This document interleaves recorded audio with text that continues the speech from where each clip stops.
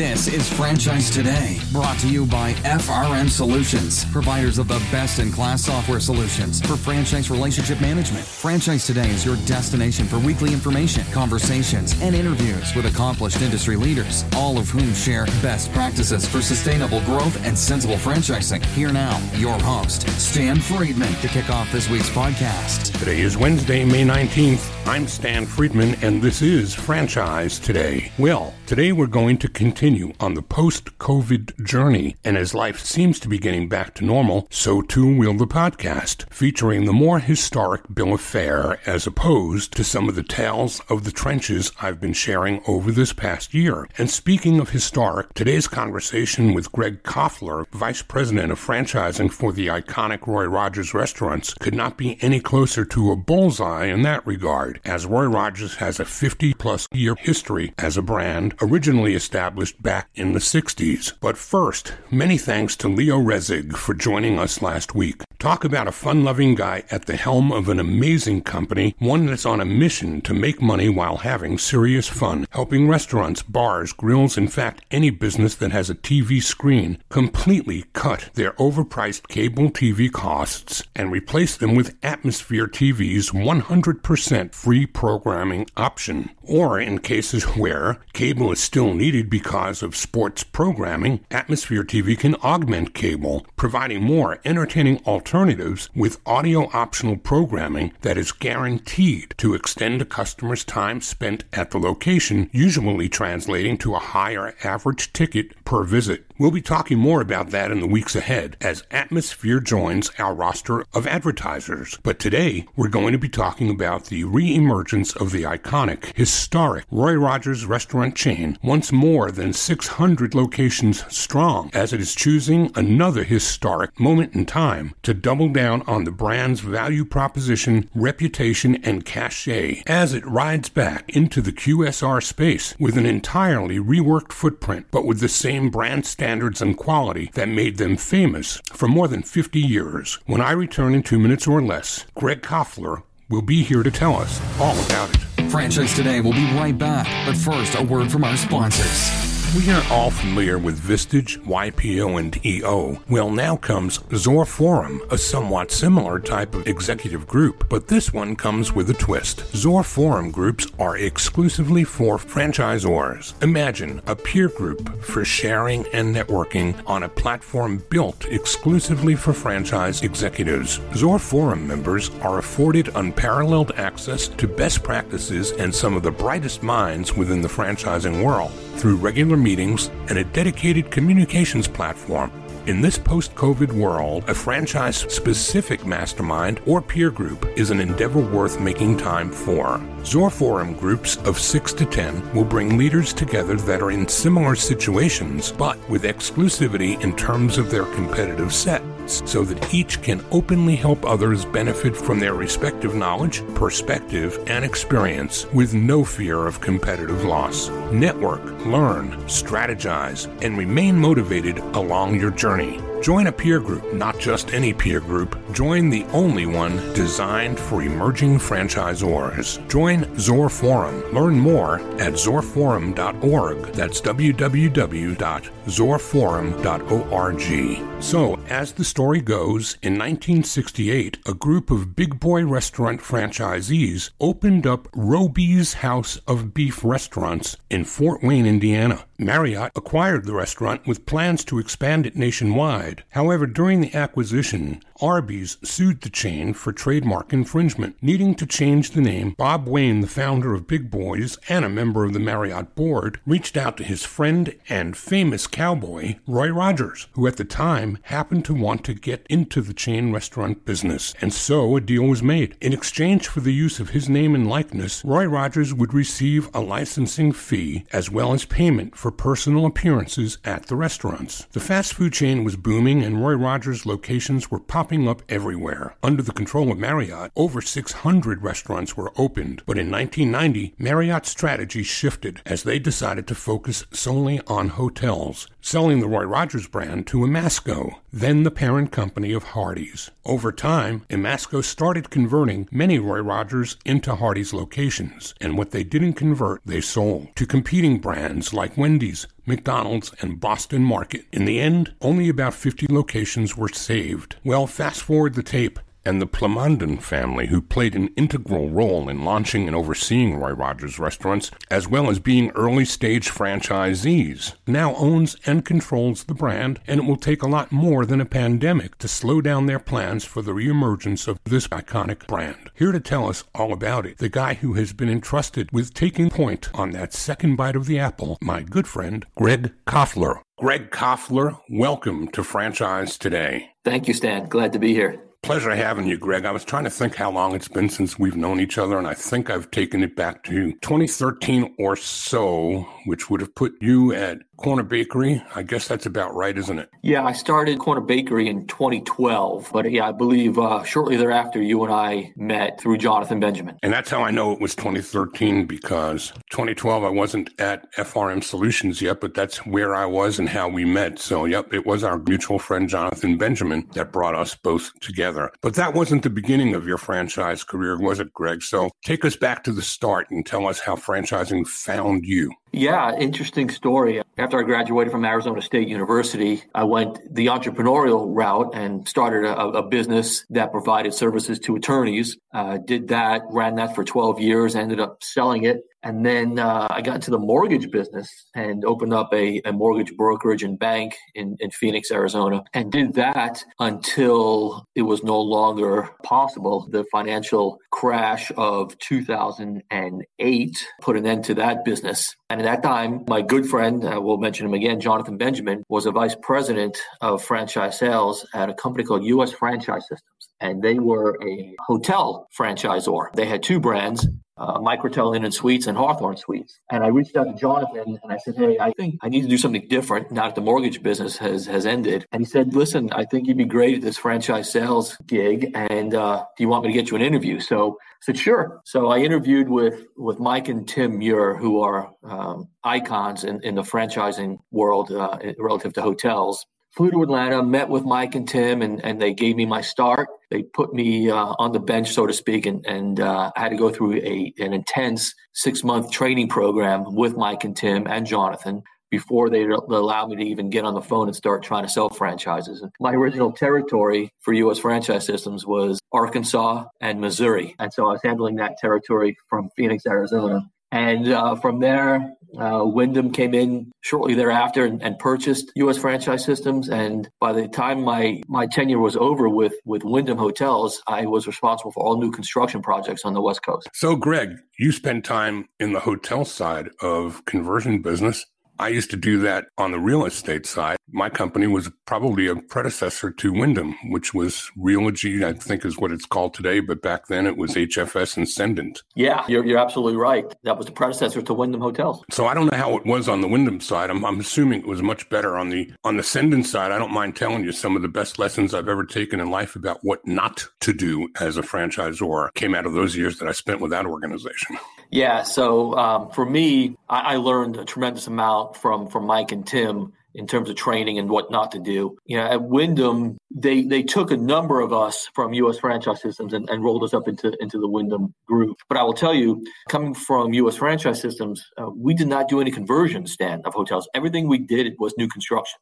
And so our team at Wyndham was really the exclusive new construction team that they brought on board because everybody else there was conversion based. And so every Microtel Inn and Suites that was built around the country was always ground up construction, never a conversion. That's still to this day. Yeah, still to this day. So fast forward from there and get us into the broader world of general franchise development. What came next? Yeah, so the opportunity to join Corner Bakery came next. Jonathan Benjamin left Wyndham, became the VP of franchise sales at Corner Bakery and asked me to join him there. And so I did, came in as director of franchise sales. And it was great because I always had a passion for the restaurant space. And this was a great jumping off point for me. Not long after I joined, Jonathan left Corner Bakery to move on to another opportunity. And I was promoted to VP of franchise sales. And my career took off from there. I spent almost 5 years at Corner Bakery running their franchise sales and development efforts. I was fortunate enough to meet a mentor there by the name of Mike Nolan. Mike Nolan came on board as a chief development officer.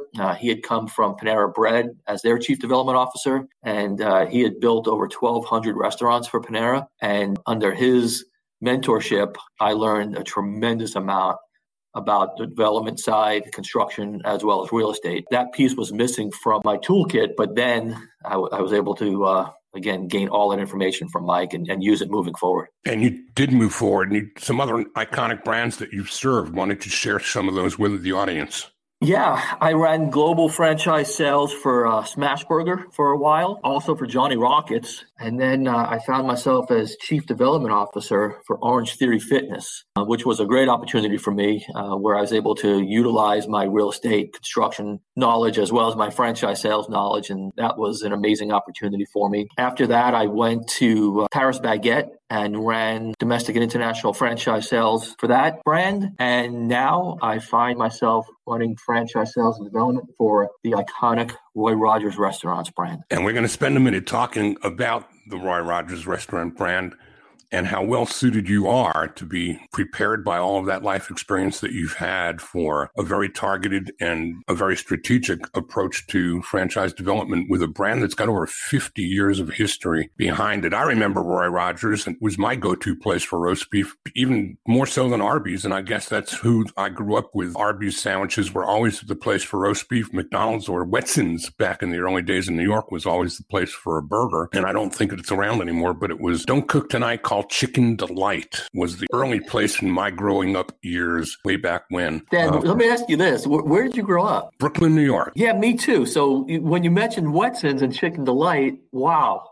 What great memories. What part of Brooklyn? I grew up in Brighton Beach. Brighton Beach, okay. I grew up down the street in Canarsie. Coney Island Avenue, right at the boardwalk. Canarsie used to go horseback riding at Bergen Beach, right on the beach. Wow. And who can ever forget the smell that used to emanate from close to Canarsie? I think the Department of Sanitation had their incinerators and their dumps pretty close to Canarsie. And right down the Del Parkway, you knew where you were. Yeah, I had a water treatment plant as well to go along. So there you go. Another little known tidbit from the little known book of little known facts. And we find it all together right here. So you were pretty well prepared for, I guess is the point I was making, is you were pretty well prepared for what you're about to embark upon now. And I think it's kind of neat that, if I remember right, Roy Rogers was always famous as the triple threat. So you didn't have to have a burger place, a chicken place, or a roast beef place. You had the triple threat with Roy Rogers. They had all three, right? Yeah, that's correct. And that continues to this day. So tell us what's brought this iconic brand back to the idea of growth, especially now. I mean, we've been through a year and a half of amazingly difficult times for people in food, all people in all businesses, but a lot of food has struggled. And here comes Roy Rogers after a 50-year history as an iconic brand, bringing the brand back with, I think it's 25 units on the company and 20 and 25 on the franchised side. Is that ballpark correct? Yeah, that's correct. Yeah. So what's the vision that has them taking on a guy like you? And that's going to happen. I mean, they brought you on. It's going to happen. So what is it that they're looking at as the reason in these times post-COVID to take the plunge and double down on growth? Yeah, so we have to rewind a little bit, Stan, and go back to not the beginning, because I think most people will know that Roy Rogers was founded and started by the Marriott Hotel Company. But I will tell you, the executive at Marriott that was responsible for developing Roy Rogers was Pete Plamondon, and he was able to grow the brand to almost 600 restaurants at the height of it. Marriott had some cash issues, and they ended up selling the Roy Rogers brand to Hardee's restaurants. And then Hardee's converted a lot of the stores into Hardee's and sold off a lot of others to McDonald's for the real estate. Then if you fast forward to the early 2000s, Pete Plamondon decided that he wanted to buy the brand back. And so he did. And the brand at that time had around 40 restaurants. They added a few more company stores. And then about 10 years ago, Pete Jr. and Jim, the sons of Pete Sr., took over the brand from their dad. And they started running the day-to-day operations. And then they realized 3 years ago, we have a great brand here. We're just not growing it. And we need some help. We need new life in the brand. We need to produce a new prototype. We need to value engineer the prototype. We need to redo the menu, so to speak, bring in some new LTOs. So they brought in an executive from Dunkin' by the name of Jeremy Beiser. And Jeremy joined the brand 3 years ago with the understanding that a lot of work needs to take place to get the brand ready to grow again. And so at the end of last year, they reached out to me interested in joining as the VP of franchise sales. And I went through the interview process, met all the people, fell in love with the brand, fell in love with the ownership, with the executive team, and decided, yeah, you know what, this is something I really want to do. And I will tell you that Jeremy has positioned the brand now for growth. And you mentioned COVID, of course. The positioning of the brand in the QSR space with the drive-through did us well through COVID. Of course, the first couple of months, everybody was shut down. Sure. But our sales last year were so incredibly strong. Our sales year to date, incredibly strong. Same store sales are way up. And not just because we're trending over a COVID year, but because we did well last year. And so the brand is really positioned well now. We have the new prototype design, not just for a freestanding building, but for some of the non-traditional venues that we're in as well. Travel stops along the throughways in New York, New Jersey, Pennsylvania. So yeah, we're well positioned and we're really ready to grow this brand. So let's talk about the value proposition from the consumer's perspective. What is it that lights it up for the consumers about the Roy Rogers brand? Yeah, so you touched on it earlier, Stan. It's a triple threat. Our fried chicken is certainly amongst the best in the business, and it always has been. Our roast beef sandwiches are amazing. The top round, U.S. Choice top round, is roasted in store every morning and then sliced fresh for the consumer when they order their sandwich, unlike some of our competitors that are in the roast beef space. And of course, we have amazing burgers. So the triple threat, whatever your family wants to eat, we have it. You don't need to make multiple stops to satisfy a family. Awesome. Let's do this, Greg. Let's take a short break. And when we come back, let's talk about what it is exactly the mission looks like for 2021, 22, and 3 and beyond in terms of the new slate for growth and development, whether it's going to be regional, whether it's going to be global, whether it's going to be traditional, non-traditional, and maybe all of the above. We're going to come back and talk about that and more when the conversation continues with Gregg Koffler, Vice President of Franchising for Roy Rogers Restaurants. We'll be right back. Franchise Today will be right back, but first, a word from our sponsors. This portion of Franchise Today is brought to you by Zoracle, providers of spot-on profiles, the gold standard of assessment tools that assure you're selecting the right franchisees every time. Unlike DISC or others that simply gauge personality or communication styles, Zoracle's spot-on assessments are all franchise-specific and based upon 7 sciences that nail the results each and every time. Your prospects simply answer a few questions online, and like magic, Zoracle's algorithms scientifically slice, dice, and analyze their thresholds for risk, their business acumen, and even their propensity for single or multi-unit ownership. Zoracle's spot-on analysis is like having a crystal ball, but there's no hoodoo here. It's all based upon science that flawlessly determines franchisee, franchisor compatibility, and accurately predicts performance. Why don't you schedule a demo today and take a complimentary look and see for yourself? It's the closest thing to a sure thing. Zoracle, spot-on assessments based on science, but delivering results that seem simply magical. Check them out at www.zoracleprofiles.com. And we're back, and the conversation continues with Gregg Koffler, Vice President of Franchising for the iconic Roy Rogers Restaurants, re-emerging post-COVID at a time where others might scratch their heads and say, really, what a time. But as I think you said earlier, Greg, you were around in 2008 and doing things when people were having a hard time finding access to capital. There were a great many people who really picked up and ran at a time where others were in retreat. So not unusual here to hear of businesses that are growing and starting and thriving out of COVID, but there are probably far more that have gone the other direction. So I applaud your ownership for not only investing in the future, but doing it with something that's got such history behind it as well. Yeah, thank you, Stan. I appreciate that. So let's talk about the way forward. What's that going to look like? Footprint today is pretty much the Northeast. Is that right? Yeah, the Northeast, Mid-Atlantic, from Virginia through Maryland, into West Virginia, Pennsylvania, New York, New Jersey. So that's where the footprint is today, which is great because we have a good concentration of stores that we can easily support from our home office here in Frederick, Maryland. In terms of growing outside of this area, yeah, we're definitely looking at the Northeast and then south into the Carolinas, Florida, the Southeast, and then as far west as Texas for right now. So that's our growth plan in terms of territory. And we think that'll serve us well, not only from a support standpoint, but also from a supply chain standpoint. We want to make sure that we're able to support all of our franchisees as they open their stores. So yeah, that's our plan. And speaking of footprint, from the size of the unit itself, how large is a typical Roy Rogers going to be, and how much of that is going to be inline strip versus a standalone freestanding building with multiple drive-throughs? Yeah, so moving forward, a majority of our stores are freestanding drive-through. The new prototype that we've developed is about 2,200 square feet. We've shrunk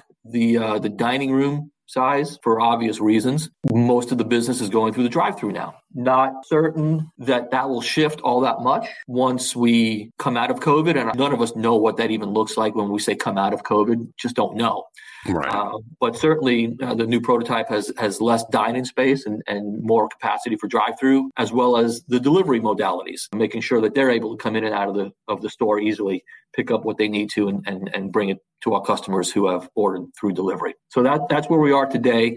We also have new prototypes for non-traditional, for travel centers throughout the Northeast and beyond. College campuses have a meeting tomorrow with a major university here in the Northeast to bring Roy Rogers back on their campus. We were once there. Can't mention the name of the university yet, but certainly look for that announcement once we sign the deal. Airports as well, casinos. So yeah, we're well prepared to take on a number of different modalities as we grow the brand. What's your take on frictionless transactions and technology? And especially if I'm driving down a thruway and I can see that I'm 2 or 3 exits away from a rest stop that has a Roy Rogers, am I going to be able to order on an app and pick up at a window? You will be able to, Stan. Those initiatives are currently in the works. The big initiative we had during COVID was speed of service through the drive-through. Through some technology that we've implemented, we have decreased our turn time in the drive-through to about 220 seconds is where we're at currently, which is strong for us and strong for any QSR.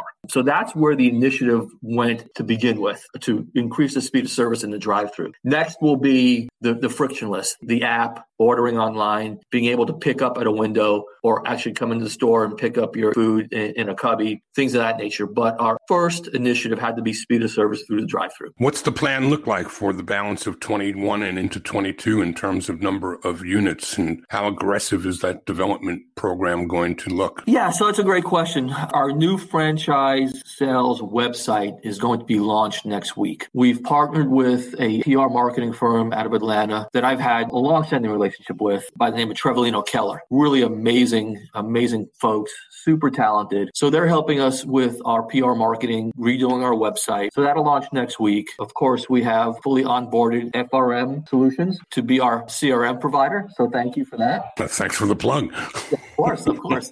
And so we're going to start generating leads here very soon. You're going to see Roy Rogers through various publications, QSR, Franchise Times, Nation's Restaurant News, eBlast, LinkedIn, Facebook. We're going to tap into all the major verticals that we can to tell a Roy Rogers story. And what we're looking for are those multi-unit operators that have the infrastructure, that want to add another brand, a strong brand, iconic brand to their portfolio and grow with us. That's what we're looking for. We're not looking for single unit operators or, I hate to use this term, but mom and pops. That's not our go-to-market strategy. We're looking for those high-level multi-unit operators that can grow with us in their markets and beyond. I think what's interesting, while some may say on one hand, all right, with only 25 or 50 units in total, why would a multi-unit operator look toward a Roy Rogers with any level of credibility? But the reality in my mind is, what could be more credible than a 50-year history of a brand that's got deep roots and lots of available territory where some of those other brands that those operators might be thinking about could be sold out? Yeah, that's a great point, Stan. Yeah, of course, the iconic nature of the brand is one aspect of it,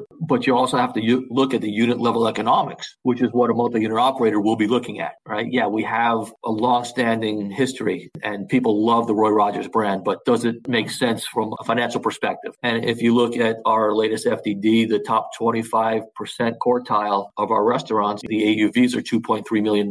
Strong number. The only question then I would raise is, given the triple threat is what the triple threat is, would prior exclusions kind of preclude some people from being able to get into business with you because you've got chicken, roast beef, and hamburgers covered? Does that kind of limit the scope of opportunity for some of those multi-unit operators? Not necessarily for us so much, Stan, but perhaps other brands. For the brands that they're already with, right? Right. Perhaps there. But, for us, we'll look at anything because we are not focused on chicken. We are not focused on roast beef. We're not focused just on burger. So having that kind of diverse menu allows us to look at many different options.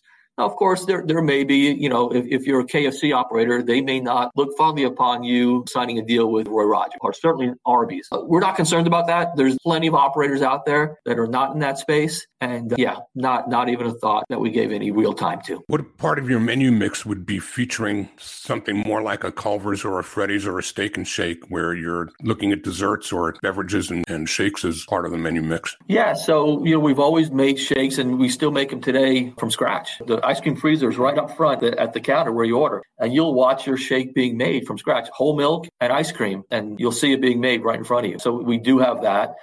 Freddy's and Culver's have a much more diverse menu than we do relative to their dessert offerings from custard and things of that nature. For us, it's the shakes, and we have some other ice cream offerings, but we're happy where we are with that. And the ability for the customer to watch us make their shake from scratch is terrific. Well, for me, less is always more when quality is in the mix. So I'll go with that and think that that's probably a winning combination. Gregg, we're approaching the finish line. What have I not asked you here today that you wished I would?